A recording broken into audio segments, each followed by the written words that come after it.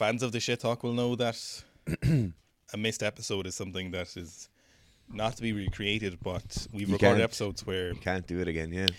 Where Dara has been chief audio recorder and it's not been recording. So do you want to start off this shit? Sorry. I'll put this up on Spotify, right, because people keep asking. But you have to promise to leave this on a tab in the background playing till they finish. You have to like it, leave a comment, and then leave it running. It's really important. And lads, if we see that's happening, we'll just stop putting them up. We won't put them on Spotify anymore. If I see more views on Spotify and SoundCloud, lads, we know you're doing it. I have the metrics. Yeah, I have all the metrics. It's on the computer, like. So if I see, it's on the computers. If I see more on Spotify, we see people logging off after the first 10 minutes. No more Spotify. No more Spotify. No more Spotify. We can't be putting up hour-long videos on YouTube. And then YouTube saying that people watch the first 30 seconds because they clicked on the Spotify. Yeah, link. They already call us losers in there. So you just leave this playing in the background. Yeah. Right, do you want to start this off on a sad note or a fun note? Obviously a fun note. Okay, we're going with the sad note anyway, right? So, obviously, you know... Do you know what? What's actually really sad is the fact that you yet again prepared notes for the Shit Talk podcast. It makes the Shit Talks better podcast when we have... No, it makes it better for you because you can be more pointed in your attacks. Sorry, did you prepare stuff for the Shit Talk? Yeah. Okay, what have you prepared? Go on, you do your bit first. Right, on a bit of a... recently, in the last few years, just a lot more Irish history, you know? Often very sad. I would say always sad. Always sad, yeah. I'm actually struggling. I don't think we've had a happy day in our history. I don't think we have either. And today is not that date, what I'm bringing up. So I've been reading about one of the 1916 revolutionaries, one of the gentlemen who were executed. And this is very sad now. I mean, this is like... Is this really what we want? We're here for Shit Talks. This is something I wanted to talk about. So it's... we're talking about it. God, go on. So... Michael or Michal Kant. Kant is spelled C-A-N-N-T for any non-Irish people. Not a very common name anymore, really, but he was one of the revolutionaries. His brother was there. Quite an interesting character, but this is from his diary, the day or the day before he was executed. So this reminds me of when you used to send me those videos on Sunday mornings when you knew I was hungover. Go on. I never saw him look so well. He was wearing the grand green uniform of the Irish Volunteers. His moustache was trimmed and his face looked tanned and healthy. He was the grand, noble face, nothing in his life to be ashamed of. His gentle, kindly eyes looked out calmly on God's world, fearing none save God. After we left the cell, and before the sentry shut the door, I looked back at poor Ned, and that picture I shall all bear with me to the end. He stood sideways, right side towards me, the candles showing up clearly from the exterior darkness, looking down at the little table where he'd been writing, wrapped in thought, silent, a pucker at the base of his forehead, just at the nose. My heart welled up with infinite pity for the poor lad that I brought to school, but controlling myself, I said out loudly, almost fiercely, Beannacht de Lat, so God's blessings on you, and back answered at once in his old calm, quiet way, he was as if he were saying good night, Goshorig Diagwit. So may God favour you, Shorif. So that's him saying goodbye. That's a lovely start, Gareth. Before he... That was his brother wrote that?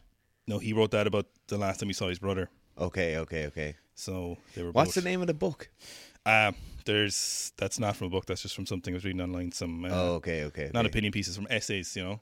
Yes. So there's a lot of those books, there's a lot of revolutionary books. There's a fuck ton on Michael Collins. Yes. I've read 2 of them on Michael Collins. They haven't been great. Yeah. To be honest, the best book I've read on the whole War for Independence and the Rising is The Guns of Easter. Mm-hmm. You know, the school one, the childhood one. That's one of the best ones. One of the best written ones anyway. It's those books are difficult because you already have so much of an opinion coming into it. Mm-hmm. Like, you're not going to pick up a book on Tom Barry without previously knowing a good wedge of that story, you know, and having an opinion on it going into it. And I think as Irish people, that opinion is so heavily burnt into you that then you start seeing some different light to things, or maybe a rhetoric that's slightly different, and then the whole book is problematic then because of that, you know. There's a huge amount of specific history there that's not something you'd never find out about unless you went looking, you know. And obviously we're taught a lot of it in schools very heavily, from primary school to a certain extent, then to secondary school, you know, a lot of that history. And I think you're taught enough in some ways, but like if you really wanted to find out about it, you'd have to be going very specific for yourself, or I'm sure some people... I think history is kind of like that as a topic though, isn't it? Yeah. Like, you really do have to specialise in something to really find out a lot about it. You know, Darren Carlin, the Yeah. historian, he doesn't call himself a historian. Yes. He calls himself an amateur. He's just kind of an enthusiast. And he'll always say it. He's like, in his like crusty voice, he's like, I'm not a historian. I'm just an enthusiast. The level of research that goes into those podcasts are like 5 hours long. But he takes like a year to make them. He puts more work into those than some PhDs. Certainly more than some masters put into their thesis. 100%. You know what? Somebody whose master's thesis was done in 36 hours. Do you know what a little pet peeve of mine has always been, since I've been in university, Yes. was when undergrads Call it a dissertation. call their dissertation or thesis their final project. You're doing a school project, like It's an FYP. like projects, whatever your final thing. Yeah. They're not theses. They're not. No. It's master students do dissertations. Yeah. And then PhDs defend their doctorate or whatever. Yeah, it's a really weird thing. It's stupid. That's kind of what I did my undergrad thesis on. That's not a thing. Like, That's not a thing. It's an FYP. you're doing a school project, like You're doing your homework. you're an like. art project. Yeah, like. give me a break, will you? Like I did one in mine was called the production and purification of cytochrome C550. Like. Titillating read, lad. You should look it up. Sounds like, you'd be like, oh, that sounds like a thesis. It's not. No. It's the work I did there was the basic work for someone to go do their PhD on. Like, like it was like the step they do. It was like a runner putting on his shoe to go run a mile. Yes. You know what I mean? Yeah. Like, it sounds okay, but it's not a thesis. It's just a project. No. I think the way, like a good way of it was explained to me is, so for your PhD, usually you do like 4 or 5 or 6 papers. And maybe one of those papers, if you had a very, very good master's dissertation, maybe that would be one of those papers. Yeah. Like the body of work for PhD is massive. But I don't think anything at FYP level translates over to like, it's like a thumbnail for a dissertation or a thesis, I think. I have a question for our Americans listening. So, in Ireland specifically, I don't know about other... Actually, you know what? I have a question for everyone listening. So, We're obsessed with potatoes. in Ireland, right, when you're drunk... No, when someone has a PhD in Ireland, very rarely, if ever, will they refer to themselves as doctor in non-academic setting, in ceremonial roles, or sometimes people put stuff in their email. Most of the time, if you do that, even when you do it there, most people think you're a knob. People will think you're a langer. Yeah, the only time it's commonly used, like maybe the footer of an email, it would be Derbyshire PhD. Or if I'm at a conference. Yeah, you'd be introduced by somebody else. As doctor. Yeah. And you would never refer to yourself as doctor. Never. No. Very distinctly. No, quite a few PhDs. A lot of people in Ireland get PhDs, very well educated in that regard. And the only people who refer to themselves as doctors or have it in their email regularly are people with what I would say, insecurity around that kind of stuff, or are clawing at something. They'll have the full remit, the signature. Yes. It's a thing. So it'd be interesting to know if in other countries, because, we see it online now with a lot of YouTubers, and especially in the hypertrophy space, and I won't name any particular people. Yes. But they all respond. Everyone knows who you're talking about. They're doctors. There's a few of them now, and they're responsible of doctors, Obviously, like, we sign off all our emails with like MSc, BSc. Yeah. Like, obviously, I'm but a lowly undergrad. Yeah, but you still have BSc after, like. Oh God, yeah. Oh God, yeah.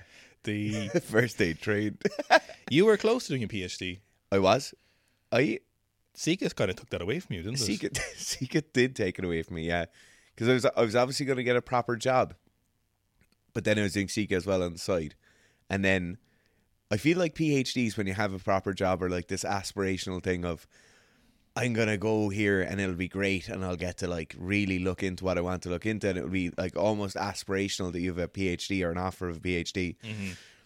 But then with Sika, I'm like, I can go here and really look into what I want to look into and have that like freedom to upskill or whatever. And we did talk about, because the PhD you were offered would have been relevant to what we do, I suppose, in some regards, but also making money is more important for us in that regard. PhD money is not real money as well. No, like the money we would need to make to live was more important than the benefit that would have gotten, because the benefit from that wouldn't have been that much, Yeah. I remember when I was doing that 4th year project, our supervisor was like, there was like 3 of us in a group, and the subject PhD came up. Another lecturer came along and was like, a couple of future PhD candidates, and he looked around at us, and we were all like, no, Just averting eye contact. yeah, just the Spider-Man. Yeah. He was like, no way, PhD in biochemistry would. Oh my God. I'm sure it would have ended it all. There'd also be no reason to do one. Well, For me, like the only reason I would have had an interest in doing one is to go into teaching and into academia. mostly in Ireland, that's the way. That's the way, yeah. Like, if you're in sport and exercise science, the only reason you do a PhD is to go into lecturing. Yeah. Pretty much across the board. Yeah. I can't think of anybody who is like, even the like pracademics, which is a nice little term for you there. I'll give you that one for free. Go on. Even the pracademics only do PhDs because you need a PhD to be a lecturer. And I know some people are like, oh, you don't need, you can have a master's and be a lecturer. Not in Ireland. Virtually never happens. At university level, I would say never happens. Some of the post-leaving certs and stuff would have master's level teachers there, but most are PhDs. The thing in Ireland is that PhDs are not very well taken care of. The funding compared to like European average and the American average is much lower. Apparently in the States they get great money when they're doing their PhDs. It's very, very hard to get a PhD in the United Okay. States from what I gathered. It's really competitive. Oh, okay. Now it is very hard to get a PhD in Ireland, but not from what I gather as hard as the US from what I've seen. From what I've seen.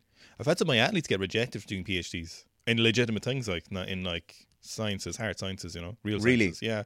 What like You rejected, like you won't coach them because they're doing a PhD? Well, I rejected them when they got rejected for PhD because I was like, what kind of loser is this? Yeah. No, like they rang me for a reference. They're like, should we give him PhD? And I was like, no way. No way. No, but it's happened more than once over the last few years. It's crazy. It's random, yeah. I've known a few people in Ireland who've got rejected as well. We know some people. Yes. They did eventually get their PhD, but it took a couple of years. A couple of wasted years, not gonna lie. Yeah, that is Terrible waste of time Yeah. doing a PhD. The weird thing with a PhD is you're pretty much, if you're doing a PhD and you have either the funding or your personal funding to hang in there, you're just guaranteed to get it. It's just a matter of time. But the difficult thing is, like, those few years, you make no money. Yeah. You're holding on for ethics approval, you're holding on for grant approval, your supervisor might be holding on for a bigger grant to come in that will look after 6 or 7 different projects. I hate the idea of relying on somebody else for things. Oh, 100%. Particularly when that other person would be an academic. The thing is in Ireland is that maybe of our oldest siblings generation, so 15 years of separation, having a PhD was a guaranteed financial incentive in industry. Absolutely, yeah. You were really guaranteed a lot of extra money and to progress from there. From what I've seen in industry, while I was in pharmaceutical industry, it was kind of swinging around about. So initially it was experience is really important. Then it was like experience didn't matter in education. You just came on green and they train you. For some places in the kind of local group we were in, the problem was that a lot of people were coming out of university really well educated, coming in green without experience and being absolutely useless. And it was a very evident problem for them. So they were like, Jesus, these people with masters were like, because everyone was coming in on a master's in analytical chemistry or analytical sciences. Yes. And being terrible at working as an analyst, really inept. Now, I don't know if that was a generational thing or an education thing. Yeah. So then it swung back to they were being really picky with people with experience and being a little bit more in tune with education and stuff. Yeah. You think for lab work like that, experience trumps everything. And not experience in an academic lab, but experience in like a large scale multinational lab where your SOPs and everything are like, you just take that ring binder off the shelf, you open it up, find your tab, and that is exactly what you do. Do you think that level of experience would be so much more important than any amount of... So the thing I always maintained was that if you weren't a dumbass, you could do an analyst job once you got trained. Yes. You might be able to problem solve or improve methods or develop new methods. You actually wouldn't. Not even probably. You definitely couldn't. But if you were not, you didn't need a degree to do that job if you were a competent individual. Like any organized, consistent individual could do that job and do the mundane work, the the regular stuff, and for most places, but if you want to improve oneself, obviously you need education and back in sciences, and then that stuff is amazing. Like people who develop methods and stuff, my God, incredible, truly incredible. Now we'll move away from that nonsense. So I have a couple of things. One of the things I wanted to... It's a pretty comprehensive script today, isn't it? It's actually not as comprehensive last week, but we missed a couple of things in the week before. Okay. So I want to return to the Harry Potter plot holes, okay? Oh, we're going for this again? So I feel like you're always in the defensive. You're super defensive, Harry Potter. But this one is one I should have brought up. I should have brought up originally, right? Right. So we're talking about plot holes in Harry Potter in the previous shit talk, and of which there's several. But the most obvious one is the use of time travel in the third book, movie. That was such a... That's not the third one, is it? It was Prisoner of Azkaban. Is that the third one? Prisoner of Azkaban. Jesus. Azkaban. I fully accept, our little partial deviation where time travel becomes a thing for a year and then never again. That is an issue, I would have even given it to them if they somehow explained it away, if this was like the only where they thing. had to destroy it afterwards. But the fact that they once had time travel, and it's not like this time travel was one where Hermione could just go back in time and view stuff but not interact. They used it in the whole story to interact and everything. Why didn't they go back and kill Voldemort as a baby? Why didn't they go back and... Mm-hmm.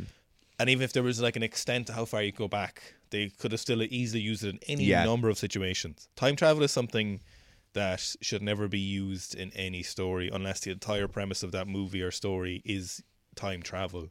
For everyone else, it's such a huge issue. It introduces so many problems. Yeah, even for continuity of the story, it produces so many problems. Like in that Harry Potter one where they're down at Hagrid's cabin and they're about to kill the hippogriff. It is the hippogriff they're about to kill, isn't it? Yeah. And they have to do something where like they throw a stone in the window. Mm-hmm. Like all that is so confusing and takes away from the essential essence of that story. It gets so dark as well as she realised more adults were reading the books, I feel like, as the movies go on, That kind of adds to it, I feel. I preferred the whimsical school adventure kind of thing. I really like the darkness. Oh. The band, you believe in a thing called love? Is that who sang that song? The Darkness, yeah. I enjoyed that. I like the kind of evolution of those characters and the evolution of that world. Mm-hmm. I feel like the whimsical thing, if she had written 7 books and they were all like that, it would have never been the success it was. It would have just been this kind of like, meh. It would just have been kids' books forever. Another thing, I don't know if we talked about this last week, but the Ron and Hermione romance doesn't make any sense. Why? Hermione's just way out of Ron's leagues, like. So, it's love. You literally just brought up a song that's, do you believe in a thing called love? Like, everyone knows Harry and Hermione were heading for... Maybe. Love. Maybe. And then Then he went off with Ron's younger sister. And you're defending that? No. His best friend's younger sister. No, that's probably the biggest plot hole in the entire thing. Well, Hermione basically got them out of a lot of different things. Yeah, because she's the smarty pants. Yeah, like Harry gets all the credit for... Harry's just the big swinging dick in the equation, like, to be fair. He didn't die once, and then suddenly it's like he's the man. But Hermione's the one who actually thought about things and made some plans. Yeah. Hermione is the person... Hermione. Who's the person when you're going camping, and she's brought all this stuff. You're going out to the wilderness, and Harry's just some dumbass, basically. Dumbass is a bit of a stretch. What has he done that's productive? He was the ultimate in, like, he was the person who found all the Horcruxes and destroyed them. And that's only because Dumbledore showed him, and Hermione was with him for the rest of the ones. Hermione helped, like. No, Hermione was the driving But also, force. Hermione is no good in a little battle, like neither's Harry. What are you talking about? Neither is Harry. Yeah, when was Harry? He literally battled the Lord of Darkness or whatever his name was. Only because of some plot armor is what was keeping him alive. Plot armor. Yeah. Harry Potter is the definition of plot armor. No. Yeah, 100%. All you're looking for now is a reason for you to not support Harry Potter. I know for a fact you like these movies. Is this irritating you? I know for a fact you enjoy the Harry Potter movies. I do. That's what I'm saying. Hermione was better. The only reason you're picking these out is because you know I enjoy them. No, but like Harry survived because of plot armor. Hermione survived because of absolute smart and wit. Hermione's the GOAT. Like, she practiced. She did her rounds. She did 1,000 arm bars. Yeah. She did 10,000 snatches. She did her volume training. in there practicing throws before training. Harry just wanders in with 10,000 milligrams of snazanol. Yeah, Harry is the fucking Ilya Ilin of the Harry Potter Don't world. you dare compare. He Harry. is. He's not. Yes, he is. Ilya trained hard. You're Harry, crying like. Harry has plot armor. No, Harry- Ilya Ilin is Harry just. in London.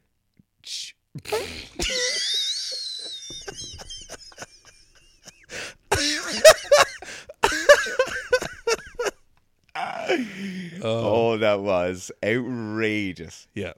So the thing with the Harry Potter plot holes, right? I understand you're just trying to get at me. This Yeah, is a I bit am. of a I am. personal slight, right? No, that's fair. That's fair. I am. For some weird reason, you enjoy kids' movies called Lord of the Rings.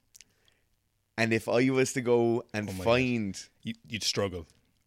I'd struggle. 15 years to write one of those books. Yeah. She wrote them in... 15 years because he kept forgetting what people were supposed to be doing. Those... No, that's... You're thinking of George R. R. Martin. Who? Game of Tolkien. Thrones. Game of Thrones. Anyway, I'm going to come back with plot holes for Lord of the Rings next week. You can't. The only thing that's stopping me Go on. is actually looking into it, because watching orcs fight against fucking elves is just something I am not going to spend my time doing. Oh, but you'll watch Harry Potter. Yeah? She stole everything from Tolkien. Who did? Who are we talking about? What's happening? Or J.R. Rowling or whatever the fuck. J.K. Rowling. J.K. Rowling. She Rowling. stole everything from Tolkien. Is it Rowling or Rowling? Well, Rowling, I would say. Or Rowling. W. Rowling. In Ireland, there's a sport called roll bowling, but it's spelled like bowling. Yeah. But some people call it roll bowling. I assume it's Rowling. J.K. Rowling. Rolling. Yeah. Anyway. No, don't you compare those two. Anyway, Literally the only thing that's stopping me is having enough interest in going look at it, because those movies do nothing for me. You couldn't find anything. I've watched half of one, and I'd say a third of another one. Did you watch Anyone But You?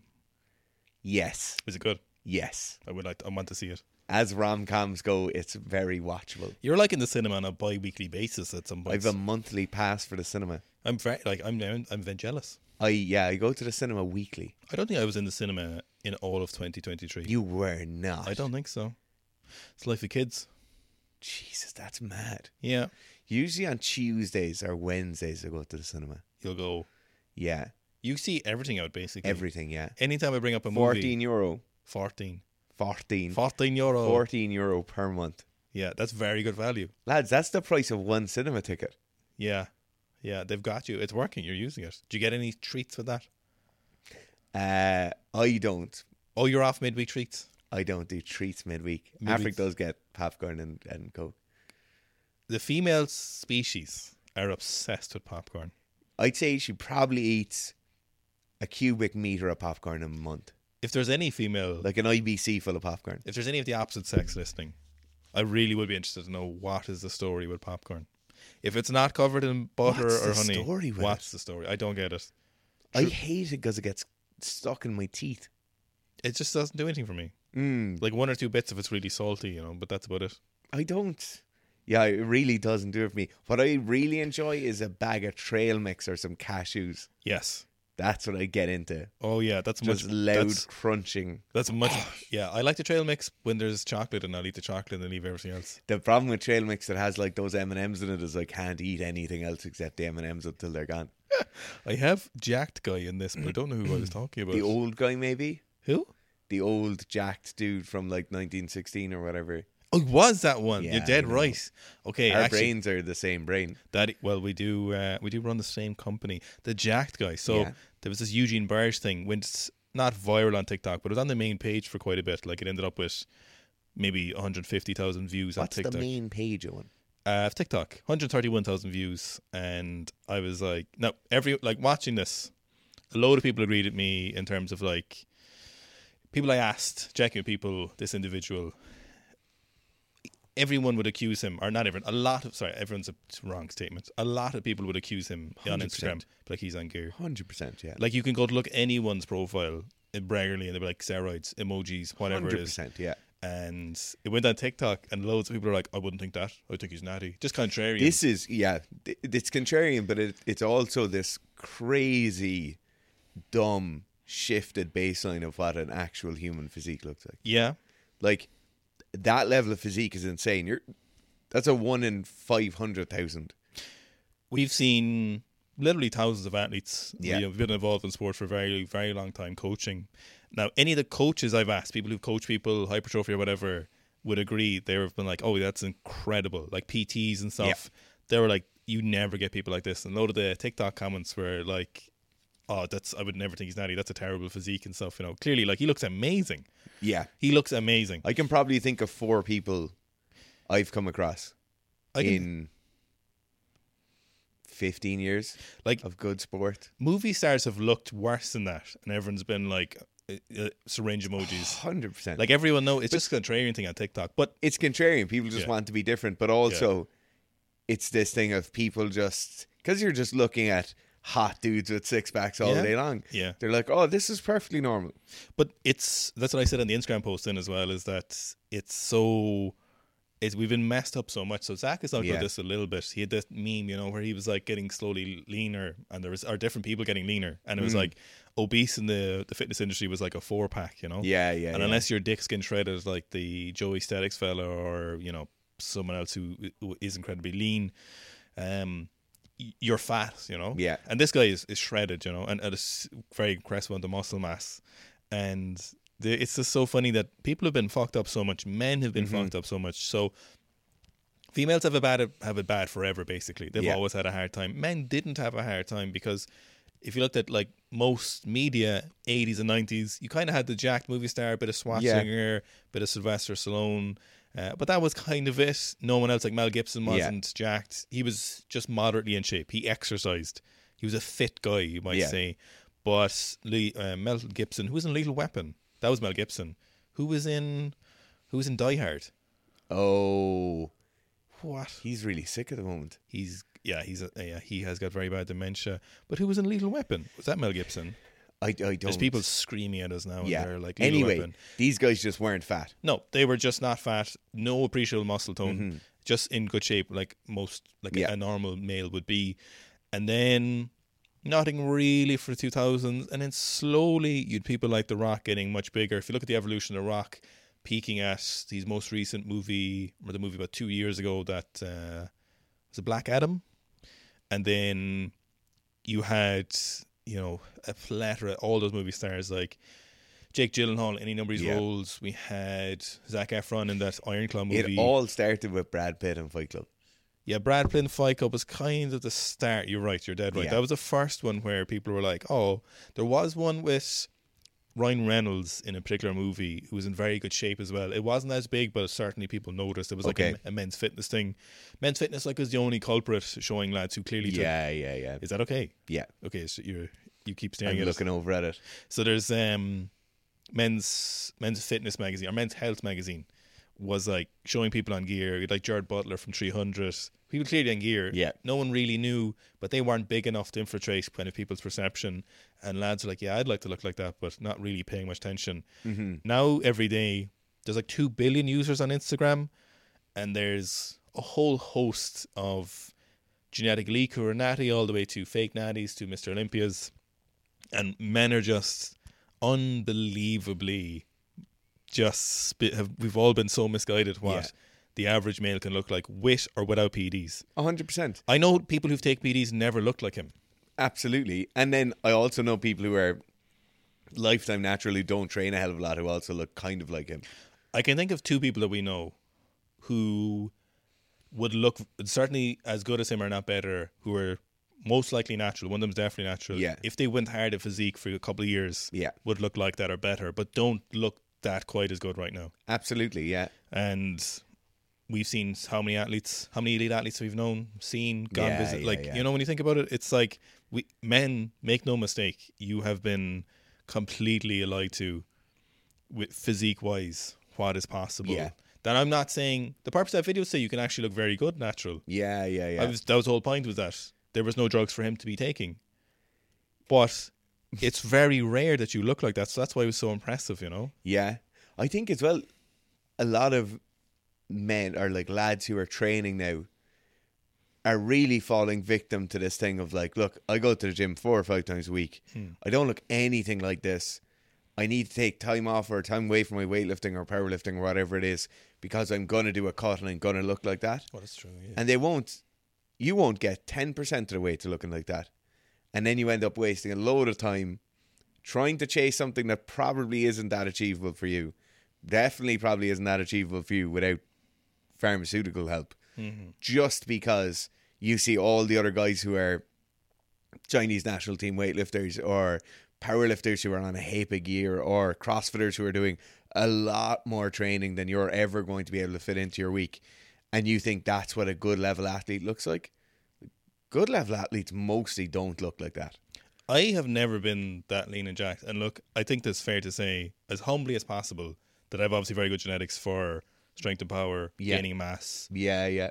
You know, getting like 100 kilos, relatively lean, heavier, pretty lean. Like I'm working to get leaner now, probably leaner than I've ever been, with as much muscle as possible. And I'm still training 7 times a week, not including separate cardio sessions. Yeah. You know, it's really fucking difficult to look like that. And then it's crazy how people's stuff has shifted. And I'm not mad at anyone who made those comments on TikTok. Like, I was talking to Dara about antagonizing those people to get more views, like commenting at them, being like, respond with your physique. So like just random stuff like that. TikTok in my brain is not a actual social media thing. It's just it's worth a lot of views sometimes, you know, but it's not like we put a lot of work into YouTube and Instagram, but I'm not mad at those people. It's not their fault that they don't know. It's not their fault at all. It's just misguided. Yeah. Just and kind of lack of understanding as well. You see it's way more with the short form content. It's probably because you get more eyes on it, but you get comments from people who are also just like comment about volume and hypertrophy on the Li Huanhua video, being like, yeah, you lost me when you said volume is important for hypertrophy. And it's like, why don't I just train 24/7 then? Like, the misguided statement that's come from some other Instagrammer or something being like, yeah, volume's not the most important thing. And then you say, the first thing you learn, hypertrophy lecture number 1 is that training volume is important for hypertrophy. Yeah. That's it. Like, day 1, that's not even something you'd contest. And even for people who go through those debates like Mike Israel and stuff, who are debating about volume or debating about, like, volume and its importance is non-debatable for training for hypertrophy. It's like saying having protein in your diet is non-debatable for training for hypertrophy. But that person's just picked up that soundbite, now holds that in their head as like, this is 100% true. In the same way, like the natty thing or the you can achieve that natty, whatever it is. And then they just never question it. They hold it in their head and then they just bang it out into a comment. Just one nuance about that before any comments. So obviously Dara doesn't mean just loads of volume, infinite volume is how you get more muscle. There's obviously some nuance there. Yeah. But by and large, it is volume. Like, it's not one single. You know what I mean? It's far more volume than you do for strength training to gain muscle mass if you looked at rep for rep. Like, absolutely. People as well commenting like, no, intensity is the most important thing for bodybuilding, right? So intensity is a very easily manipulated variable. Intensity is basically how difficult something is. So if you're lifting weights, that might be how fast you lift the weight. That might be the total load you have on the bar. That might be the total load you have in the bar versus the rest time you take in between each set. How deep into reps you are. But most of them mean intensity in terms of weight. So does one rep at 300 build more muscle in my shoulders than 6 sets of 10 on shoulder raises? No, it doesn't. Like, yeah, and then it's also like, oh, have you read 50 meta-analyses on the use of volume load versus the use of volume as a tracker for hypertrophy training? No, you just listen to the latest soundbite you heard. Like, yeah. But like, we're big proponents of obviously training very hard, and that you can do way more progress with smart training. Like the Sika Strength app, there's no magic to it. It's just meticulous thought, loads of experience. Like, people can make progress far beyond their wildest dreams. It happens every week with the Rotating Your Squat program. People are like, man, I don't think I can make this. And then it's great in the Facebook group now because people are like, you can definitely do it. Loads of us have done it. And they make way more progress than they can ever imagine. They'll add 20 to 45 kilos onto their squat in 8 weeks. But they're going from 120 to 180. A lot of people have gotten to 220s and 230s. But then you have to temper that with the fact that, you know, you're not going to look like him with 8 weeks of bodybuilding, and neither are you going to squat 300 kilos with an 8-week squat program. Yeah. Like, people make incredible progress. You can be so much better. And the whole goal of Sika Strength is you don't waste your time. That's what I think of in Sika Strength, is that I wasted so much time training the wrong way and doing so many wrong things, and there's the wrong technique. And I wasted, now I look at my old videos and some of the technique, I'm like, my God, no wonder you miss some of those lifts and stuff like that, you know, Yeah. and the way you trained. But what I want is that's why I make all these videos, and that's why we're just so to the point and stuff, is because I don't want people to waste their time. Because you can get so much farther, so much better, Yeah. so much smoother if you know the right things to do, you know? That's what I feel as well, as like responding to those questions or responding to those comments that are very rudimentary. It might sound sometimes like we're being short, or like that I'm being short about the volume thing, or like any of those things. But understanding now how much is lost through this, like there comes a point where the last thing you need now is another good idea. Like the last thing you need Yes, that's very true. is to go and question something else. Yeah. Like if you had spent the last 6 months, rather than jumping from program to program or changing this goal and changing that goal, if you had just for 6 months gone to the gym twice a week Yeah. and done 2 very simple sessions, gradually build them up, you would be so much further down the line.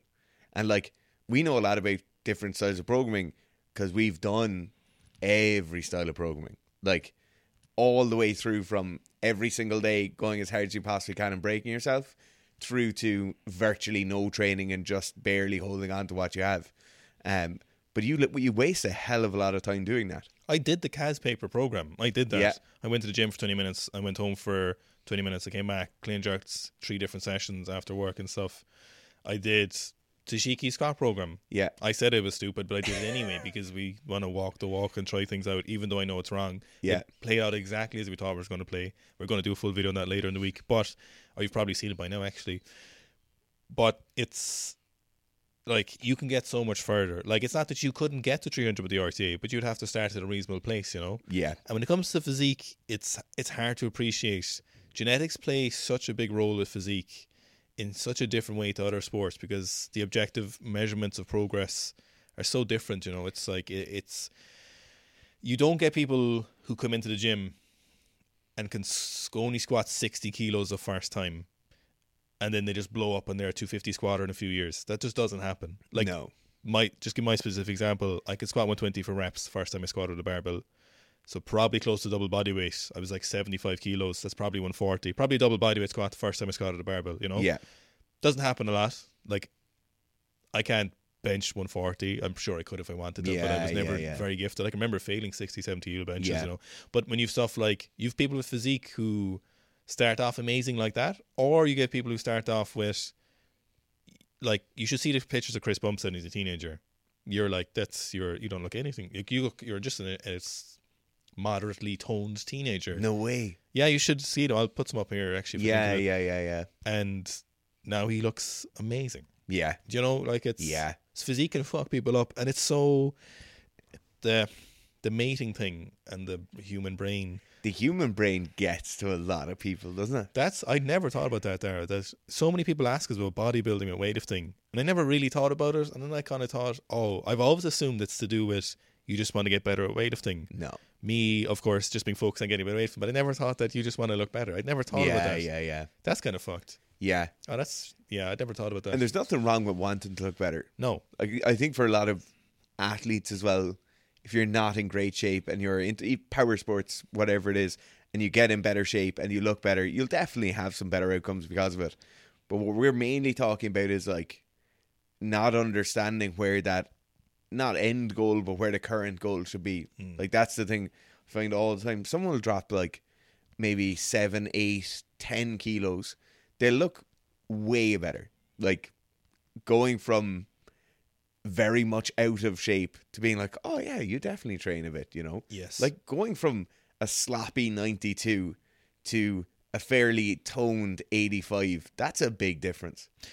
The problem is that specifically for powerlifters and weightlifters, they'll cut like 10 kilos and then they won't temper their expectations because then they'll cut the 10 kilos, right? And they'll be much lighter and they'll be much happier and they'll look better and everything's great and they're healthier or whatever.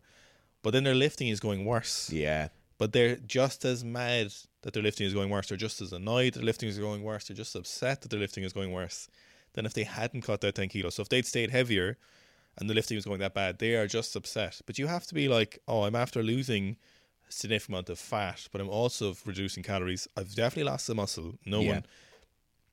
Most natural athletes can't cut weight Yeah, not yeah, lose yeah. some muscle, you know. Yeah.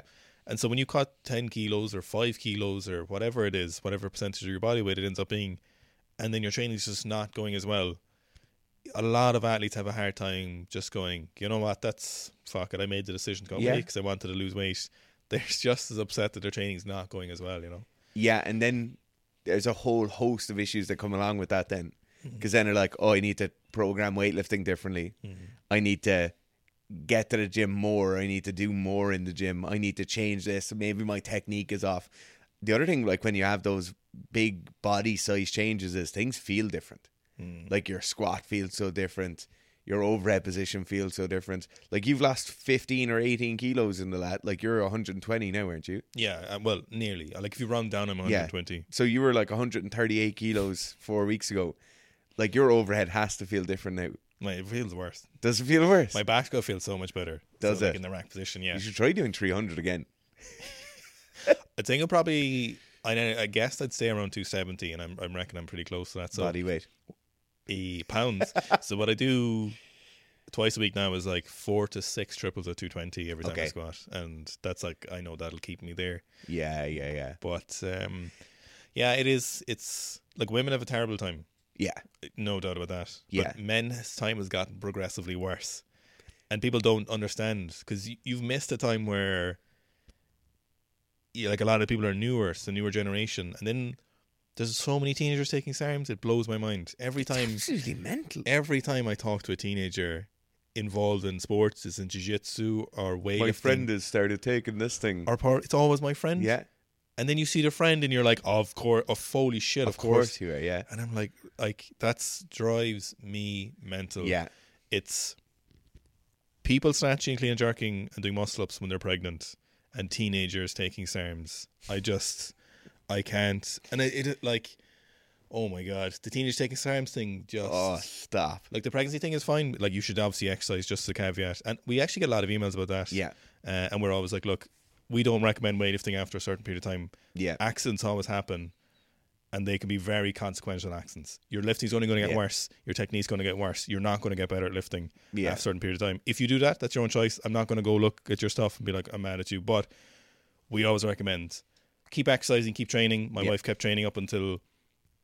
I'm actually pretty sure she was in CrossFit class the day her waters broke.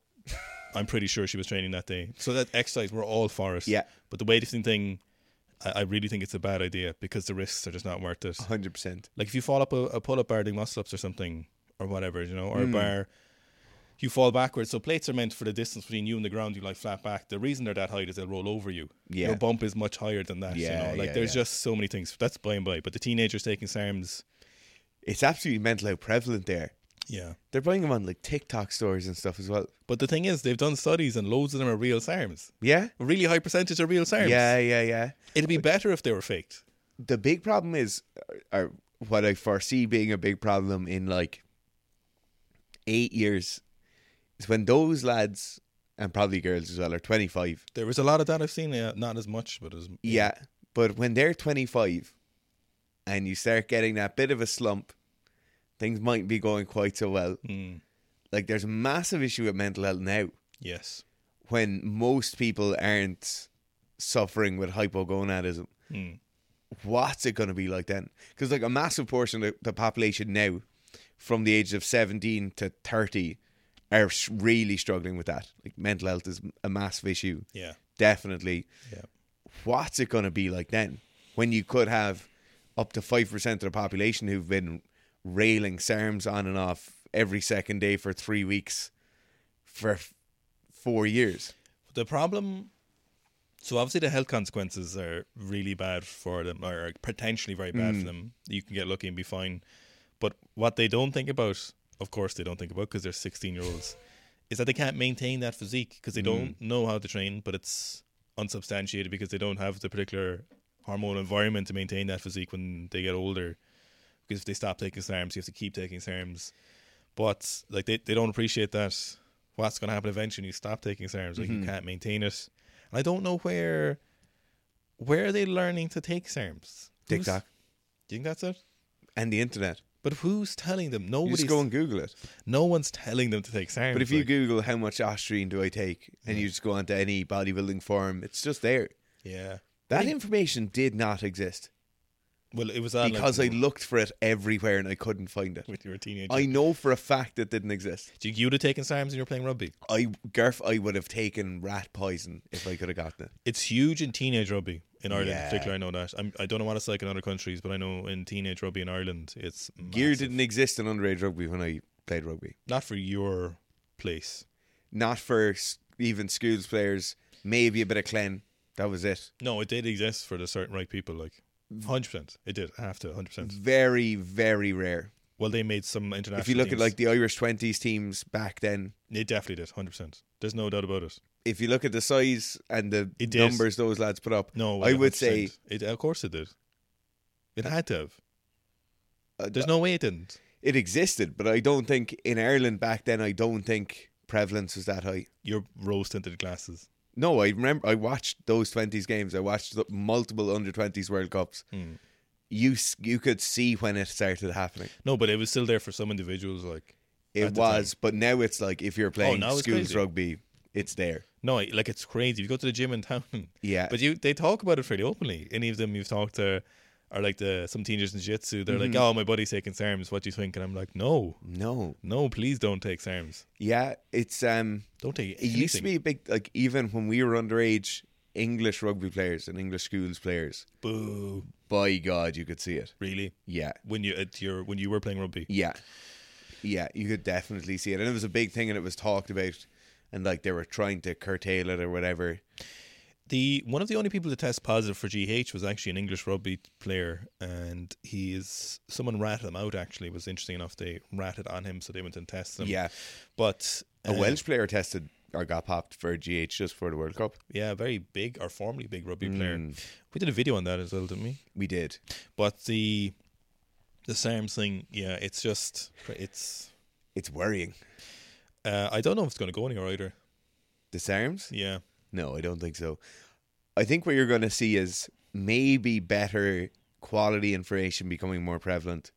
So you'll probably have one or two big incidents, maybe multiple people dying in the same time, maybe kind of big names, a few die-offs, and that would probably bring some more publicity to it, and then maybe a bit more being done over it. the thing is, I don't think you're going to see people die from it. You're just going to see like chronic long-term issues. Yeah. We know a few individuals who have taken PEDs as teenagers, mid to late stage teenagers, and they're our age now. And it's so funny, like the pharmacokinetics of your individual, how fast or how slow you break down drugs and all the related metabolic pathways and outcomes. It's so funny how it affects individuals because some of them are really, really fine now. Some of them have varying degrees of issues. Some of them have no issues. Some of them have lots of issues. Some of them are getting worse and worse issues as time goes on. That is one of the things. Some of them issues are getting worse. You've like mental health issues, and then you've got like hormonal issues still prevalent. Now, I will say not, and I've just been given out about not encouraging people to take SARMs, but there really is a correct way to do things, and then there's a dumb way to do things. Yes. Like we don't go to many athletes on gear, but there is a certain cohort to them. It's usually some of the better athletes are the higher performing ones, and it's you just get two camps. Like you get some people who they'll listen to the people we tell them to go listen to, and everything just goes so well for them, so smoothly. Bloods, everything's so healthy. And then I feel like when people are that way with their drugs, they're that way with everything. Yes, you can tell from 10,000 feet if someone is going to be good when it comes to it. And then sometimes I've had athletes approach me saying, oh, look, this is what I'm planning in the next year. And maybe I've coached them for a while, or maybe I've had kind of brief interactions with them previously. Yes. And I'll just be like, you are not that guy. Yeah. Because I know for a fact that you're going to forget to do this or not continue to do this, or your lifestyle really doesn't suit it. Yeah. It's aside from like the genetic things, some people are just better at taking drugs than other people. Yeah, some people are just more organised with it. Mm. Like our bread and butter is natural athletes Yeah. of varying levels of performance. You know, natural athletes who are at world level, and then you've unnatural athletes who are very high up in world level and winning medals. We've taught quite a few people out of it over the years. Quite a number of people who even if they had the potential, you could just tell they don't have the personality. Or like, this is really, and I'm glad a lot of them listened.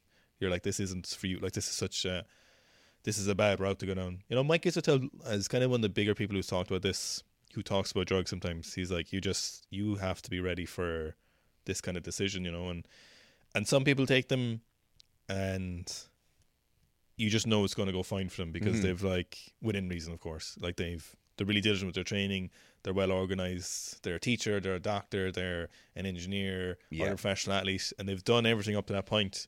And you know, if they take the next step, things just keep going for them. And it does usually, like, touching wood, haven't been wrong yet, you know, but like most of our, I'd say 99.5% of our athletes are natural. Yeah, definitely over 99%, yeah. So this is one thing you'll never hear from other coaches or other athletes, is that most people who take gear, even when they tell you they take gear, lie about the amount of gear they're taking, how long they took gear, when they started taking gear, what they took, when right now. Like, you'll have an athlete PB and they will look amazing. They'll PB and you'll be like, oh, what's happening with that? Can you just keep me updated? And they'll just blatantly lie to you, or you'll know that this doesn't correlate, or they'll say nothing, and you're like, oh, why are you lying? Like, I know, we know that. Everybody knows, like, I know who's telling you. I can go ask them, like, and they'll tell me exactly what you're doing. Yeah, like. I know who's prescribing that. Yeah, I know what's going on, like. It's, and it's so prevalent. Like, most people who take PEDs lie about it. One thing is, obviously, we never ever get involved in that. We're never like the switch thing. We're always just like, most time it's telling people I don't think you should do it when it comes up, you know. But it's just, the lying thing is so interesting, and you'd never know until you're really involved. It's bizarre. I remember dealing with somebody once who had explained in depth what they were doing, then hits numbers far beyond what they had done previously. Yeah. And then I was like, oh, obviously you probably did the same thing this time around or whatever. Like, no, use nothing this time. Yeah. And you're like, what are you talking about? Like, you don't put 15 kilos on your total in 8 months, gain a nice bit of muscle, still shredded to death. Yeah. And you're going to sit there across from a Zoom call from me. Yeah. And just like, no, none of that. And like, sometimes it doesn't matter that you know they're lying. It makes no difference, you know. But like, there's a time when I won't say, they were snatching a weight for like sets of 5, basically, right? And it was massive. Yes. Very big weights for sets of 5. And they were like, I was like, oh, what the fuck are you doing at the moment? You know, basically. Yeah. And they were like, oh, there's nothing right now. And we're like, why? This is more than it's a really weird cognitive block for people. The thing now is, a lot of times online, is if you admit it, it's like, oh, I'm just on TRT. That's like the new Natties. That's the new thing, yeah. On TRT for my health. Or you downplay how much you're taking, based on your genetics. Zach talks about that a lot as well, is that it's a real catch-22. So like, you can, if everyone's really honest, everyone's more realistic of what's going on, but then are you encouraging more people to say? Yeah. So then, like, if you say how much you're really on, are you encouraging? I think you are. I think you are encouraging people to. I think you definitely are.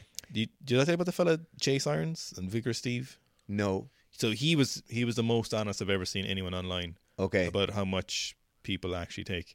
So obviously we know a few of the consultants who do that stuff, and they'll tell you what big people. They won't tell you who. They'll never. Obviously they gotta keep it secret, but they'll tell you who. They'll give you a demographic and how much they're taking. You know, so ballpark. Just ask them, like, you know, and you guys know who we're talking about.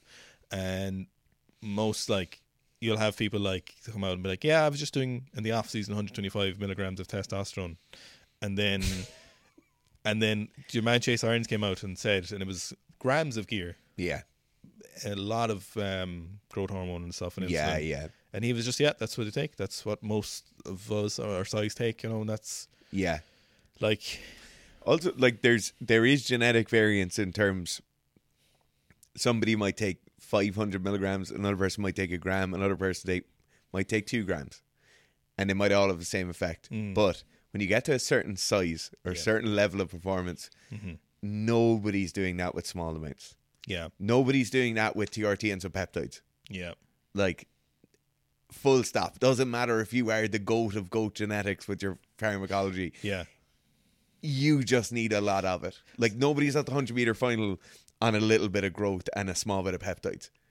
Well, the funny thing is like, it'll be for like 6 weeks. They're like, yeah, my off season was just TRT and I look like this. And you're like, yeah, because there's still 6 grams of a half-life still in your system. Like, that's why you're massive and still. You've been taking Deca for 2 years. Yeah, there's still a lot of Deca in your system. They could harvest you for that. Yeah, that's like, you can milk you for Deca. Your blood's like, if you give blood, someone's going to gain some soft tissue. Yeah. So it is, like, it's funny because I agree, like, you shouldn't, to be honest, I think it's more harm that if everyone was honest with their dosages in that regard. I think it would just encourage more people, because what we see with SARMs and stuff like that, you know, with teenagers taking them, like, if everyone knew the real honest truth, I think, of a lot of that stuff, I think it would be, I think, possibly for a while at least. The other really weird thing with SARMs is, like, Google ads pop up for SARMs. I'm pretty sure You get Instagram ads for SARMs. I'm pretty sure in the UK they're not legal. They're not. No, it's all decriminalised in the UK. But I think SARMs in particular don't even fall under that class. So someone in the UK who knows this in particular wants to clarify, but I'm pretty sure they're not even like decriminalised because they're not illegal to sell. No way. I'm pretty sure that's why a lot of them are real when people order them. Yes. Because the people, like, some of those teenagers we know have been getting real SARMs. Yeah. Like, but that's what the research shows. There's been at least 2 papers I can think of.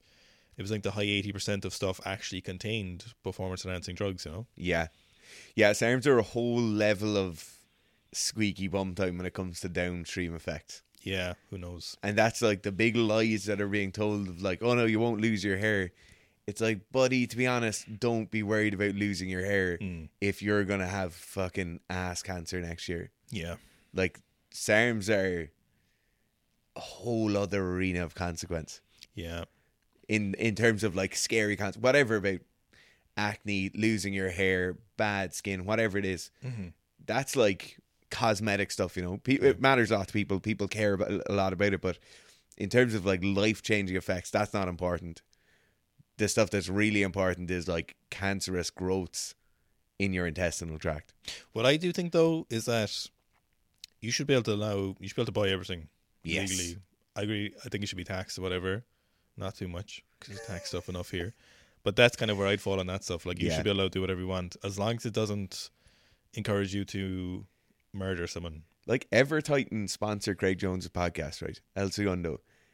And he's like, yeah, I get my Anavar and my test from Titan, or Titan. And that's like a hormonal replacement thing, is That's a health care provider in Texas. It'd be nice to find a healthcare provider who does Anavar for Imagine that. HRT. Yeah. My Anavar levels are low. I really think there's nothing wrong with that, though. They are grown men and women. Absolutely. Who know what they're doing. Yeah. Everyone knows what's going on. Yeah. And I don't think there's anything wrong with it. It's your life. What does it matter to people in 40 years' time? Yeah. It makes no... But people get so mad. And this is one of the things we talked about. It was like Sam Sulek's thing, where everyone was like, buddy's going to die in a few years. What the fuck do you care? Or like the guy jumping off a roof and doing a flip on the new show. Same thing. Where are you going to be in 15 years? Like, Owen squatted 300 kilos last month, right? 2 months ago, yeah. 2 months ago. No, last month, yeah. Fucking hell. Nobody should look at that video and be like, yeah, I wonder what you're going to squat in 15 years' time. Yeah, what? That does not matter. Like, you're talking about sports performance. It doesn't last forever. No. You're not here... I get it if you were some sort of craftsman carpenter and they're looking at, like, this timber archway you're building in some Japanese garden. Yeah. They're like, that glue joint isn't going to last 3 winters. Yeah. I get That's that. kind of fair, yeah. But in this case, it's like sports performance is fleeting. Like, think about it like taking a breath of air in. You're going to leave it go at some point. Yeah, it's so weird, but it's just losers who make those comments. It is. 100%. It is just losers. Do you know if it was like he went to his doctor, Sam Sulek went to his doctor and like, Sam, you're asking me how your health is and I think you're not in a good place, whatever. Yeah. That's a totally different scenario to some random one on Instagram. Yeah. It's a loser mentality. 100%. You've initiated this false sense of superiority over someone. Doesn't matter what they do. It makes no difference to you. Why do you care? Yeah. What? It's just virtue signaling and loser shit.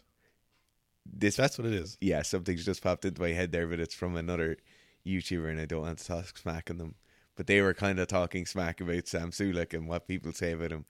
We just won't bring it up. It's not worth it. A lot of people have said Sam's fame, and I agree with them, is that it's because he's so jacked. But he's like a normal person who's so jacked. But these people aren't saying that in a derogatory term, you know. But then there's other people who say it in a way that it's like, oh, if he wasn't so jacked. But if my squat wasn't so big, no one would care. What? But if Usain Bolt wasn't the fastest man in the world for a long time, nobody would know his name. No. Why would you know him? If Chris Bumstead didn't look like a Greek statue, Yeah. he wouldn't be Chris Bumstead. I think as well with in Sam Sulek's case is like his age, how jacked he is, Yeah. his consistency of uploading, Yeah. and the consistency of the videos in general, and then all that combined with as he's talking, he just speaks normally, like a normal human being. But like a lot of that generation are listening to Andrew Tate for a very long time. I would much prefer you listen to Sam Sulek. Absolutely, yeah. Go shopping with Sam Sulek. Let them have their person. Like, Yeah. who do we have? No one. Clock off? No, not really. Yeah, there it is. It slipped out of you. Who else? That was a little Freudian slip. There You was- hate Dmitry Klokov. I don't. I only intend him to annoy you. Yeah.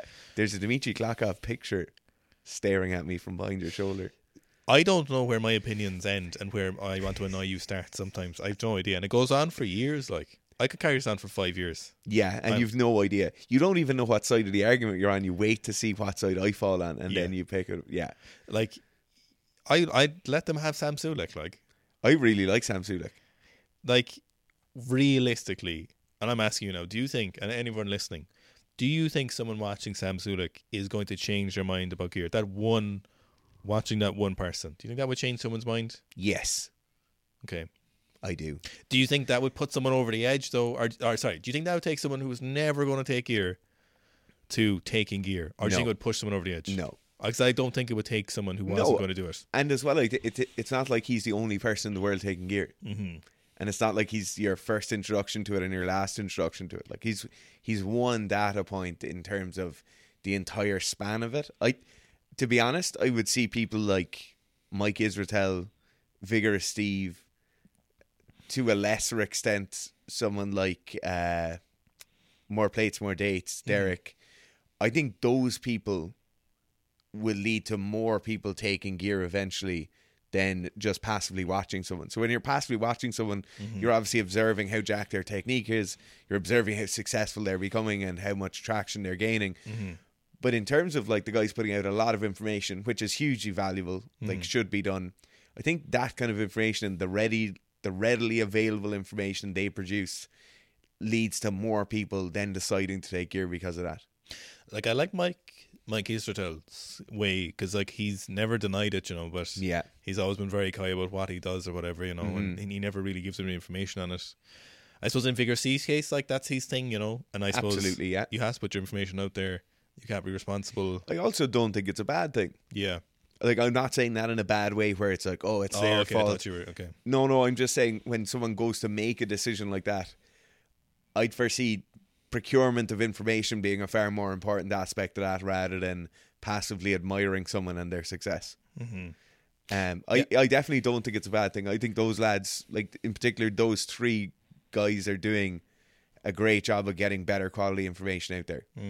And like some real world information out there. In terms of Vigorous Steve's case, very, very valuable information. You could make an argument for people like Vigor Steve and Alex Keekle and Broderick. Yeah. Is that them putting their information out there is maybe in some part contributing to some more people potentially taking gear, but ultimately they're moving the needle in terms of what is more what's safer, more feasible, what's realistic, ways to correct issues, you know. Yeah. As opposed to what people are doing 10 years ago. Yeah. Which was completely ridiculous, you know. Like there's an argument, I suppose, this with like drug education and stuff, is that you have the correct information is better. Yeah, in the long rather run. than just going and taking a second edible because the first one didn't hit you yet.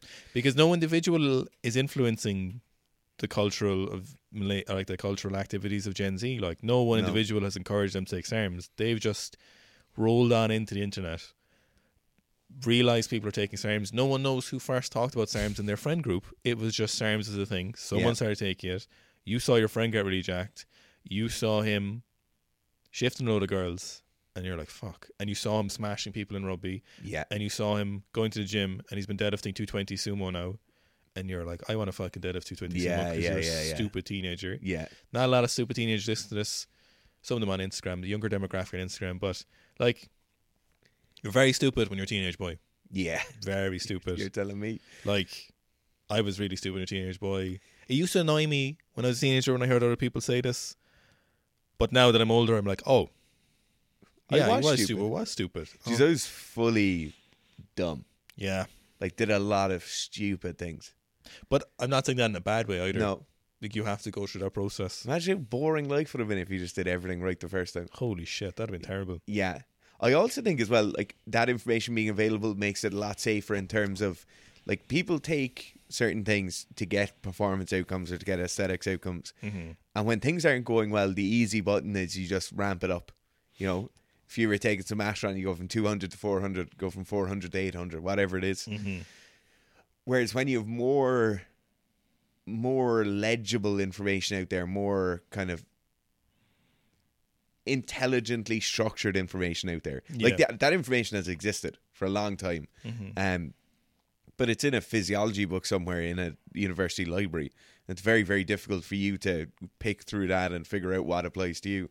I think the availability of that information leads to far safer interactions with PEDs than anything else. Like, so the realistic scenario is that if you want to be a world champion in most sports, specifically for male athletes, but certainly teenage or female athletes as well, but to a ever so slightly lesser extent, and I'm talking about a 2-year difference, lesser extent, male athletes have to start taking in pretty much all sports that are in the Olympics, pretty much all, most real sports, power sports, endurance sports, speed sports, strength sports.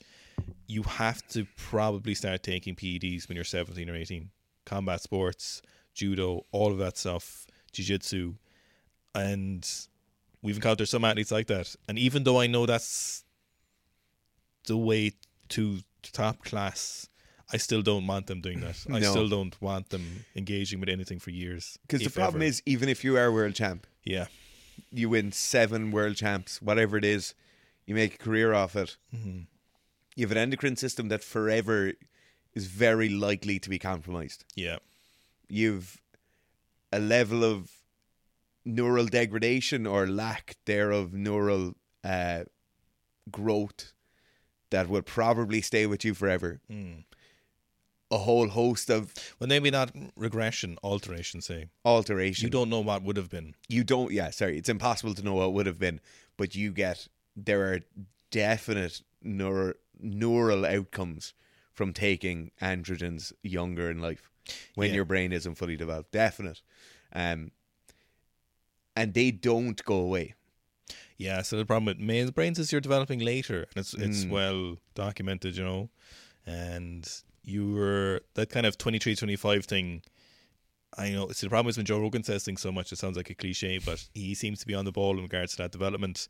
There's a very interesting book I was reading last year. It was like Boys and Men or something. So he was making an argument that you should actually probably send boys to school about a year later because the reason females are academically outperforming men at the same ages across different time points in the education systems across a couple of countries is that females are just a bit more developed. And you know that when we were in the final year of school, females were just girls and whatever were studying more consistently, more diligently, had a very more definitive outcome in regards to that on average, you know. Yeah.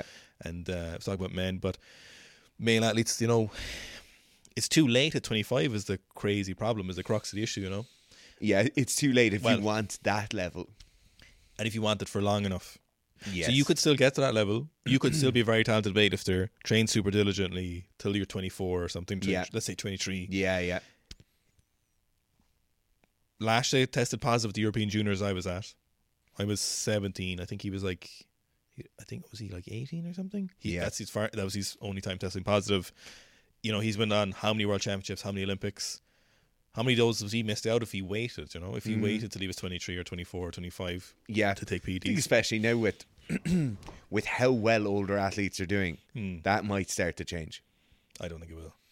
I don't think it will because they won't stop doping teenagers. No, they won't. Like, that's the unfortunate truth of it is like, oh, they might get to that level, but why risk it? I think, to be honest with you, it's not going to be a problem in 10 to 15 years. Yeah. I think AI is going to change stuff so widely that we can't fathom what is going to happen. I don't think it's going to matter. I'm just going to be in the woods. They'll find you in the woods. That's the thing. They won't. It'll be able to predict what you're They'll doing. never find me. This went way off This is topic. where... How long have we been recording? We're in 10 minutes in. That's 25 years of thoughts about gear there, lads. And Yeah. what else I had on the thing was not that. I want to talk about Fairbairn Sykes, the World War II commandos being trained in knife fighting from the Yes. Chinese police, the English fellas, Yeah. mostly Sykes, and the knife he developed. And the takeovers they do in donuts, in the intersections, the crossroads in America. But The what? they go doing donuts and people get hit by the cars and stuff. Oh, yeah. But that's not what we talked about. So The take that for next week. that knife fighting thing, I have some thoughts on that. Keep that in for next week. Yeah, I'll keep that in. That was Thanks a heavy, very much for listening. That was heavy. That started heavy and ended heavy. I want to do a shit talk because I didn't want to talk about serious training stuff, but now we've ended up. And you pumped out an hour and 11 minutes of serious thought. That's Alpha GPC for you. So there it is, guys. That's it's a lot of us. We deal with a lot of realities. Most of them are natural athletes. There's a lot of good athletes. If you'd like to have a thought come into if there's something that you think about a lot, do you like to hear us think about or our thoughts on it? Keep it to yourself. Do send it into the comments of this because Owen will put it in his little script that doesn't get shared with anyone and might pop up. Okay. I feel like there's animosity in the room. There is, yeah. Do you want to see the script before we talk? Yeah, because you did it last week and Yeah. I complained about it. Right. And then this morning, Yeah. I said, "Oh, you're going to have one of them scripts again." Yeah, you said I'm sarcastic, so I'm not going to show you if you're going to be like that. But also, you surely picked up the vibe that like a shit talk podcast doesn't have a script. It's a non-scripted shit talk podcast. No, shit talk is a talk about random stuff that's not training. It doesn't mean it's not scripted. I thought it was just like an ebbing and flowing, meandering chat. With specific directions, yeah. Like that one went off topic, but we can't just come in willy-nilly and do an hour and a half. Why? That's what we've always done. No, most of the shit talks, I've thought about stuff before you came in here. I didn't learn about the dark forest theory on this discovery of aliens by accident. Yeah, but you have it in your head, like. Yeah, but these are just in my head.